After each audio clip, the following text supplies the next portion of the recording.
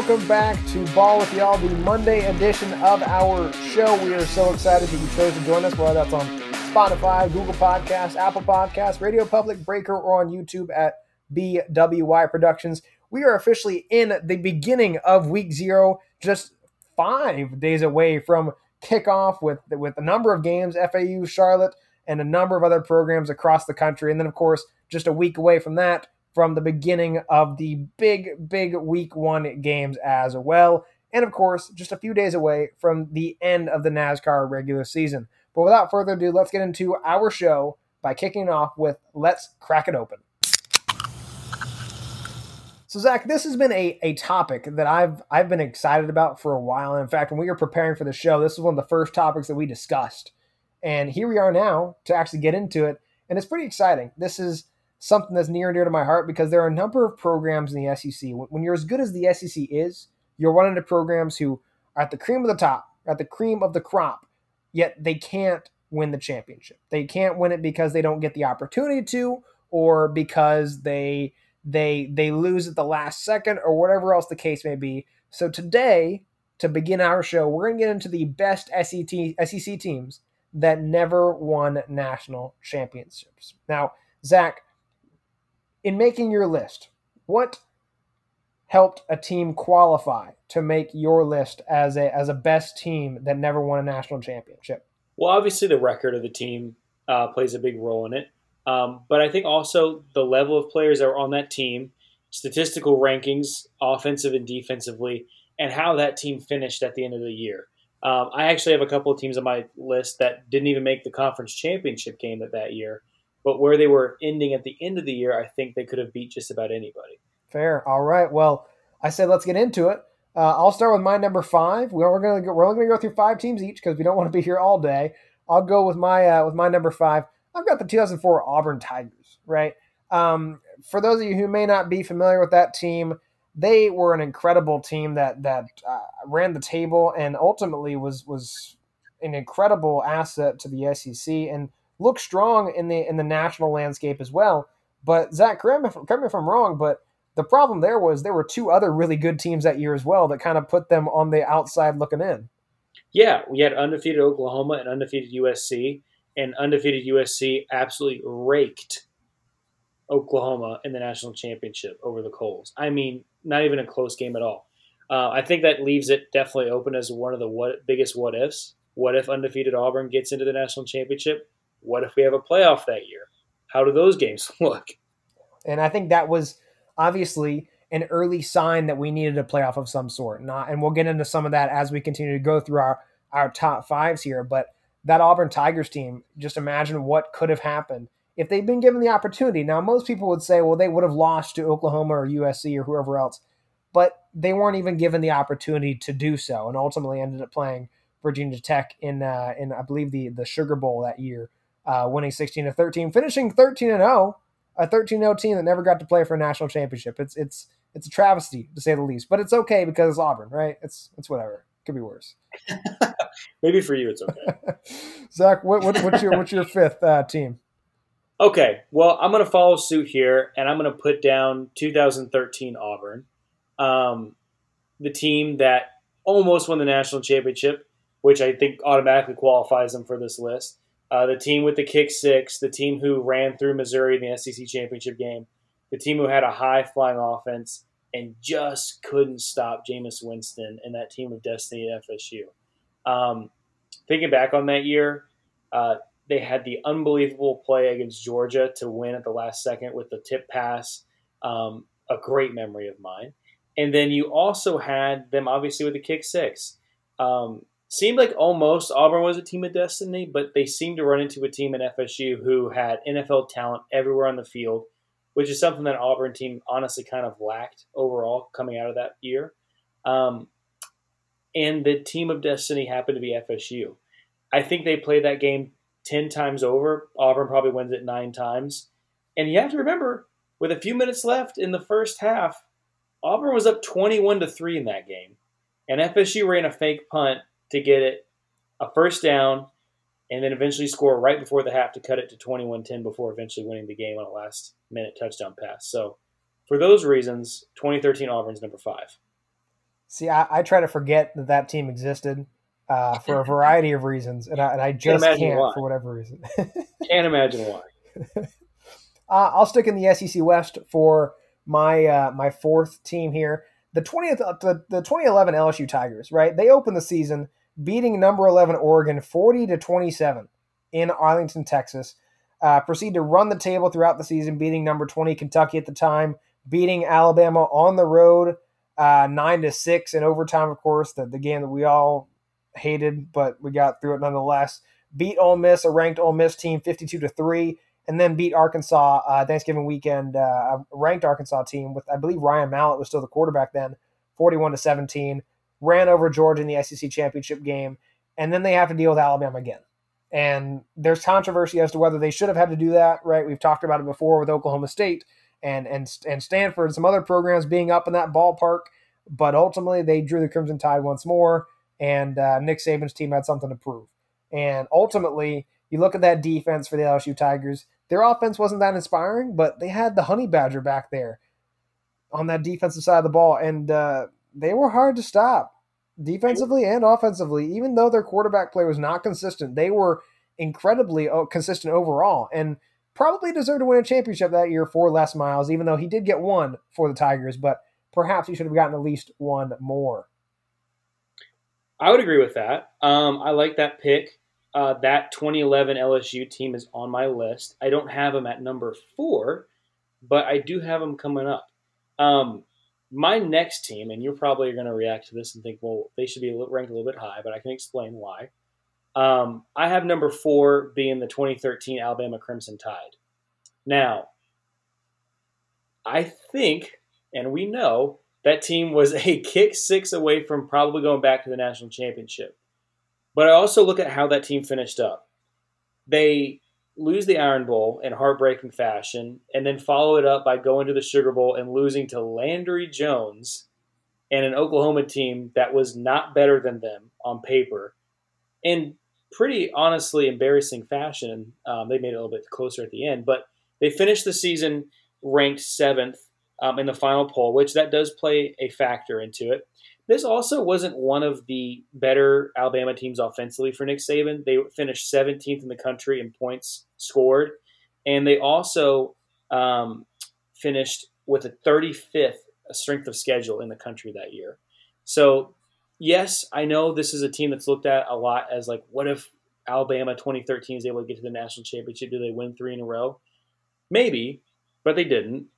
And I think the biggest test of a team is seeing how they bounce back at the end of the year after a heartbreaking loss. And they didn't.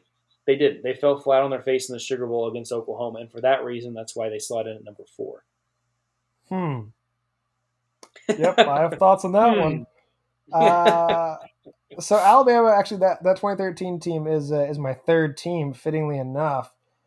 You know, at the time, A.J. McCarron was en route to being the first Heisman quarterback for the Alabama Crimson Tide. Mm-hmm.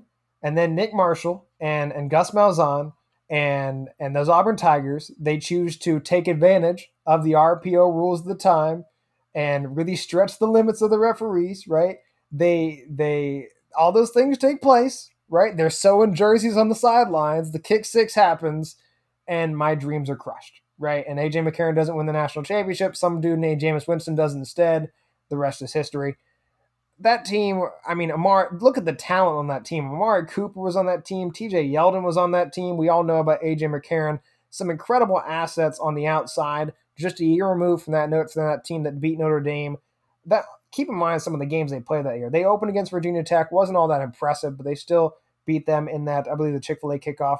Went to Texas A&M. That game, I mean, Zach, I think we may have watched that game together at the time, and that took a few years off my life, I'll tell you that. I mean, memories. Lots of memories there. What a team that was. And then, of course, they crushed Zach Mettenberger's soul in the LSU game in Bryant-Denny. That team was incredible. And honestly, after the Iron Bowl, as a fan, I couldn't have cared less. So I don't blame the players for not caring about that Oklahoma team. It reminds me a lot of 2008 Alabama against Utah, whatever. But ultimately, I can just imagine what that game would have looked like against Jimbo Fisher in 2013 if we had gotten it, but we didn't, and I can forever thank Chris Davis for it. As can I. So jumping on to my number 3 team here. I'm going to go 2012 Texas A&M for a couple of reasons. One, they had the Heisman Trophy winner on that team that year. 2, they went in and beat the eventual national champions at home in Alabama that year.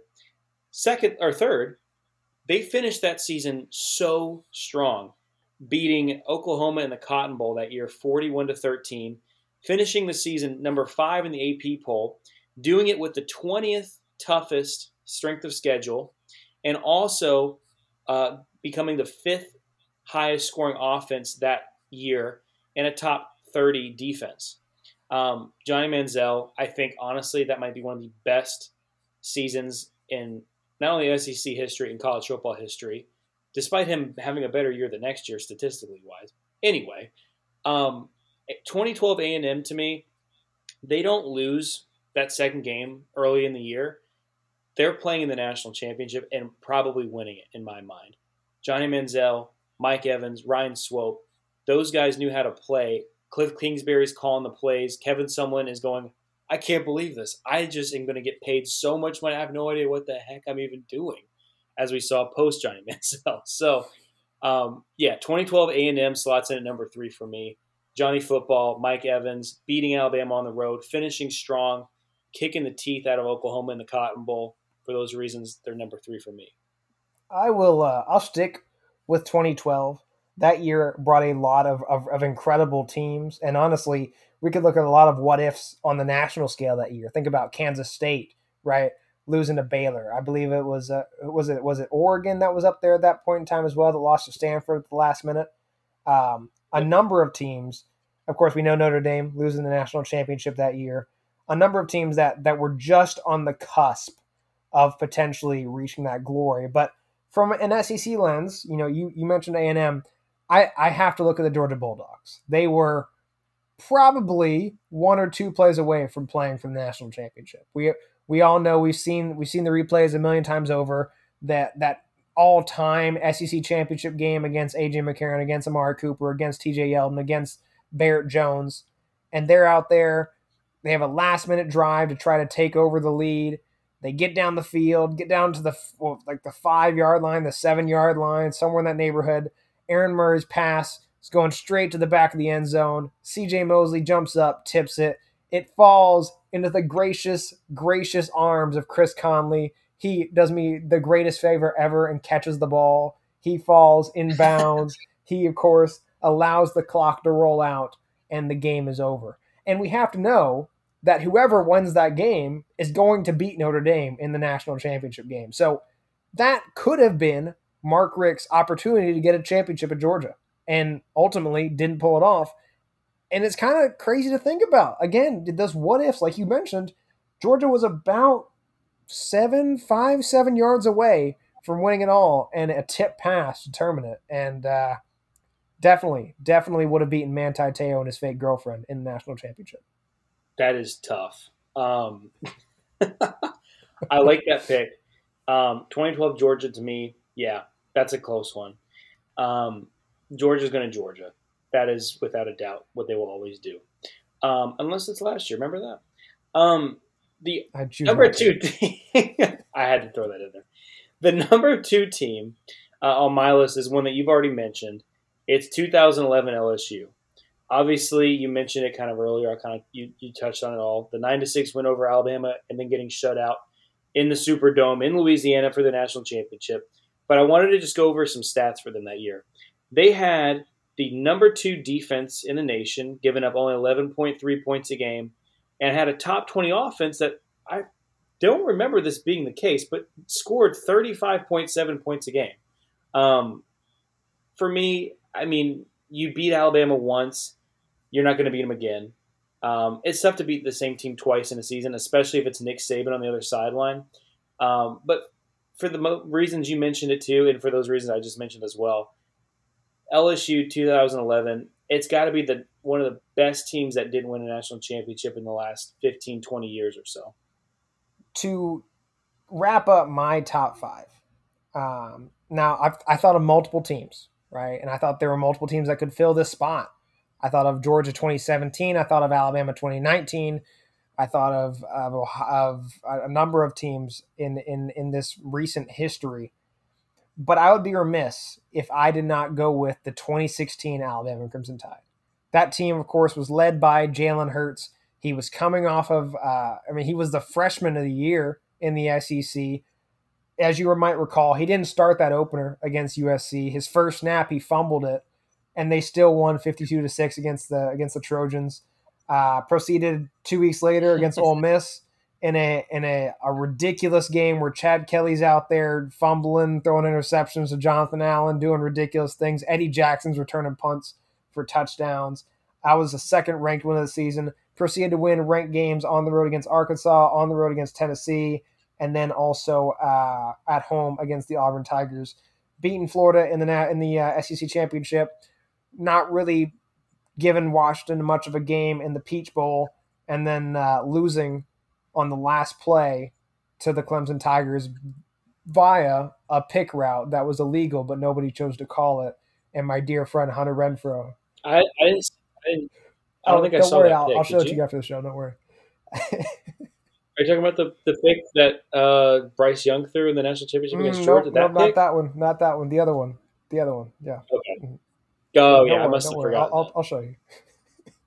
But overall, this was an incredible team. That defense was incredible. If you remember, Jonathan Allen, Tim Williams was on that defense. I believe Deron Payne was on that defense. They were incredible across the board. And now, granted, they were coming off of the championship in 2015, and then little did we know it was going to take place in 2017. But that 16 Alabama team was really special, especially because that was when Jalen Hurts was good, and then he decided to be terrible the year after, and then the following years until he went on to Oklahoma. So 2016 Alabama holds a near and dear place in my heart, even though they didn't win a championship in the end. That's fair. And I think you might have had a better list than me. I'm actually going to mention a team that neither one of us has mentioned for my number one spot. And you probably will have some objections to it, and that's fine. But I really think this team could have beaten all the teams that we've listed on the list so far. And that team is the 2009 Florida Gators. Looking at those stats, okay, first off, finished 13-1 that year. They're going to be finishing ranked number 3 in the nation, which is one of the highest rankings of all the teams we've mentioned that year. They had a top 10 offense, scoring 35.9 points a game.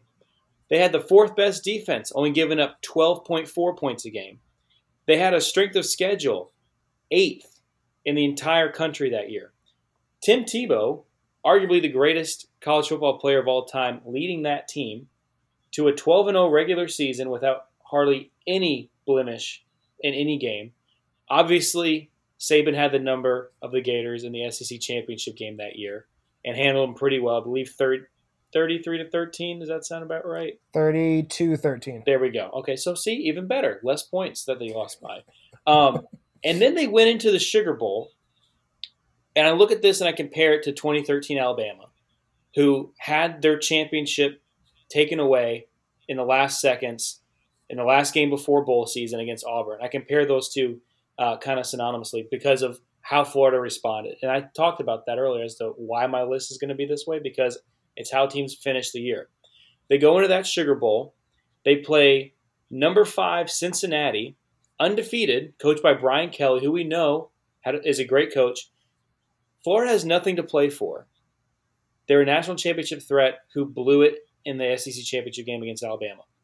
And they went out there and won 51-24 against a Cincinnati team that had everything to play for, that could have won their first BCS Bowl at the time, who could have really shocked the world, honestly. And forgive me, it was Cincinnati who was ranked 4th, actually.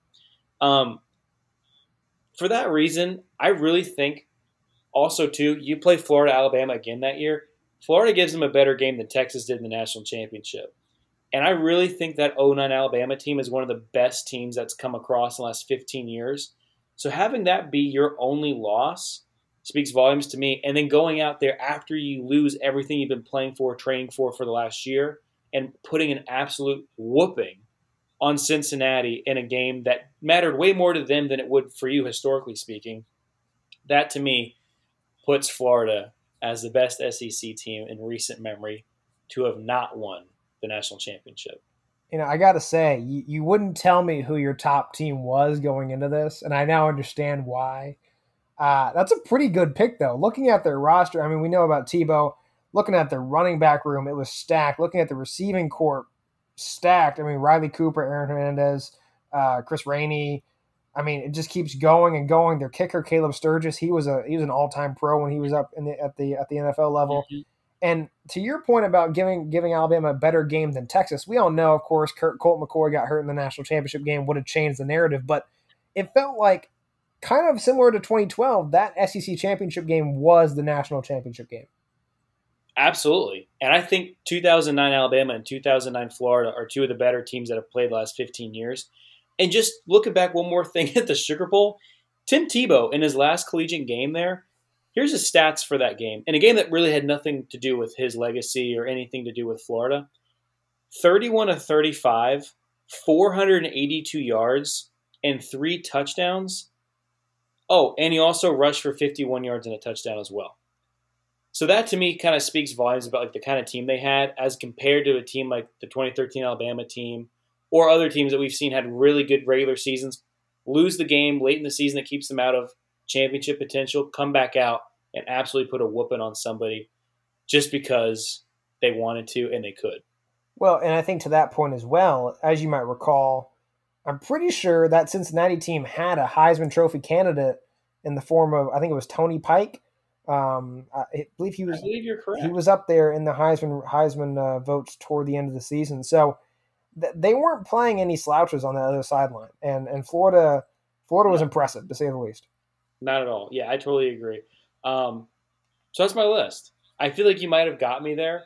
I tried to go a little bit more off the beaten path to make things a little bit more interesting, but I like both of our lists. I feel like we both covered a lot of SEC history and a lot of heartbreak for some fans listening who remember those teams thinking that could have been the year for them. I mean, I think the big takeaway for me is that we know that the SEC has been dominant since, 2007 when it comes to the national sphere. 2006? Just imagine. Yeah, since 2006. Imagine how, if half of the teams we just listed won national championships, how that narrative could be even stronger than it is right now. Absolutely. Flip that Alabama-Auburn game. Alabama beats FSU. Think about it, too. Look at 2014, the Alabama team that fell apart against Ohio State. I think they go into that national championship and win that year, too. I mean, you could have had a run there where Alabama won 4 in a row. I would have given up at college football at that point, so thank you for making that happen. But, I mean, yeah, to your point, we've said it already on the show. The SEC is the best conference, and it has been since we can remember as kids. And it remains to be that case every single year, with 2 of the last 5 national championship games featuring 2 SEC teams. Yeah, and I would even go a step further to point out, if we could date this as back as early as 2004 with Auburn, we could say our dominance as a conference has stretched, nearly 2 decades at this point in time, and I think that's really encouraging actually for the direction that Ball with Y'all is going this year. Only can go up.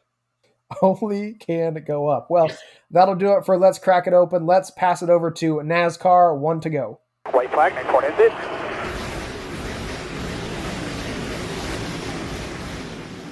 So NASCAR 1 to go is going to be pretty brief today for a couple different reasons. One, we're pushing 25 minutes here of just football coverage, so I don't think we need to go too far into the NASCAR world. And second, Zach and I, we didn't actually watch the race this past Sunday. We watched not too much of it. I was on a boat, and Zach was traveling for Ball with Y'all business. So suffice to say, we don't have much to analyze, but we do have a lot of takeaways. So, Zach, what were your key takeaways? What do you expect to see this coming Saturday at Daytona, and who do you expect to win at Daytona this Saturday? Okay, so fast thoughts on what we saw today at Watkins Glen. Number 1, teammates. Wow. I mean, I don't know what you could potentially predict anymore in this season. Seeing Kyle Larson and Chase Elliott go back and forth, and Kyle Larson basically just moving him right out of the way. I think it also speaks a lot to Kyle Larson's desperation at this point in the season. He is not anywhere as fast as he was last year. But once again, Hendrick is the class of the field. And I think that's a big step for them to go into the playoffs, having dominated another road course race like they did all of last year with Larson and Elliott winning almost every single road course last year. That's something that they needed. The other takeaway I had, Kimi Räikkönen, that performance in that car is going to open the door up for tons of F1, IndyCar, IMSA drivers to jump into NASCAR, to get in that car, because Trackhouse brings cars that goes fast at road courses. That's going to bode well for them, and that's going to be really well for the sport as well because of the excitement that he brought today just being at the track. Final look at the playoff standings going into Daytona. Listen, Blaney, I think, has that thing on ice pretty much. He's got a 25-plus point lead on Martin Truex Jr. I think Blaney runs in the back, gets through the stages, and then goes up and races there at the end, depending on what he needs to do. I think in his mind, go out there, make it to the end of the race, then go for the win. You may have to anyway, because you can't just sit back and ride with a 25-point lead on Truex if you're the 16th guy in, because somebody new could go win. For Daytona, obviously everyone but Corey LaJoie and Cody Ware, that's a full-time driver, is available to go win a race and qualify for the playoffs. 15 spots are locked up. We can't wait to be there. I know Sean's first time to Daytona. It's going to be pretty fun to have him there with me. And we got a good group of people going, so ball with you all will be there in force. But looking ahead to Daytona, prediction-wise, man, I think we're going to see a lot of guys that are in a must-win situation be at the front of the pack. I honestly think we're going to see a repeat winner, and I think it's going to be a Hendrick driver. And that's why I am picking William Byron to go into Daytona, rebuild that momentum, and carry it straight into the playoffs. I think Ryan Blaney gets that 16th and final spot into the playoffs, gets through the race pretty smoothly. I think Truex gets taken out in a big one like he almost always does on the super speedways.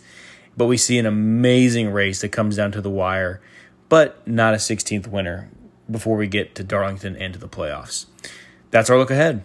Yeah, so I think I'll start where you started, Zach. The Chase Elliott and Kyle Larson situation. Now, I could sit here and waste my breath on the man that is Kyle Larson, but as I think I've gotten across on this microphone before, Kyle Larson is not worth the waste of breath. He's a hack that can't win without clearing out his teammate. This is the second time this year where Kyle Larson has cleared out Chase Elliott so he can go get a win. And keep in mind, he's only won twice, so I guess the magic potion to win a race in NASCAR this year is to clear out your teammate.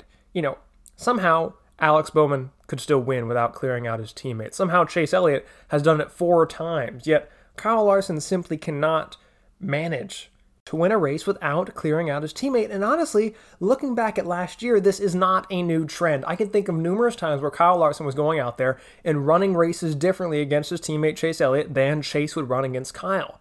Numerous times where Chase would be more favorable to Kyle, and Kyle would not return the favor. Numerous times where Chase would do favors for Kyle so he could go out there and win races. I'm thinking particularly at Bristol 2021 in the fall.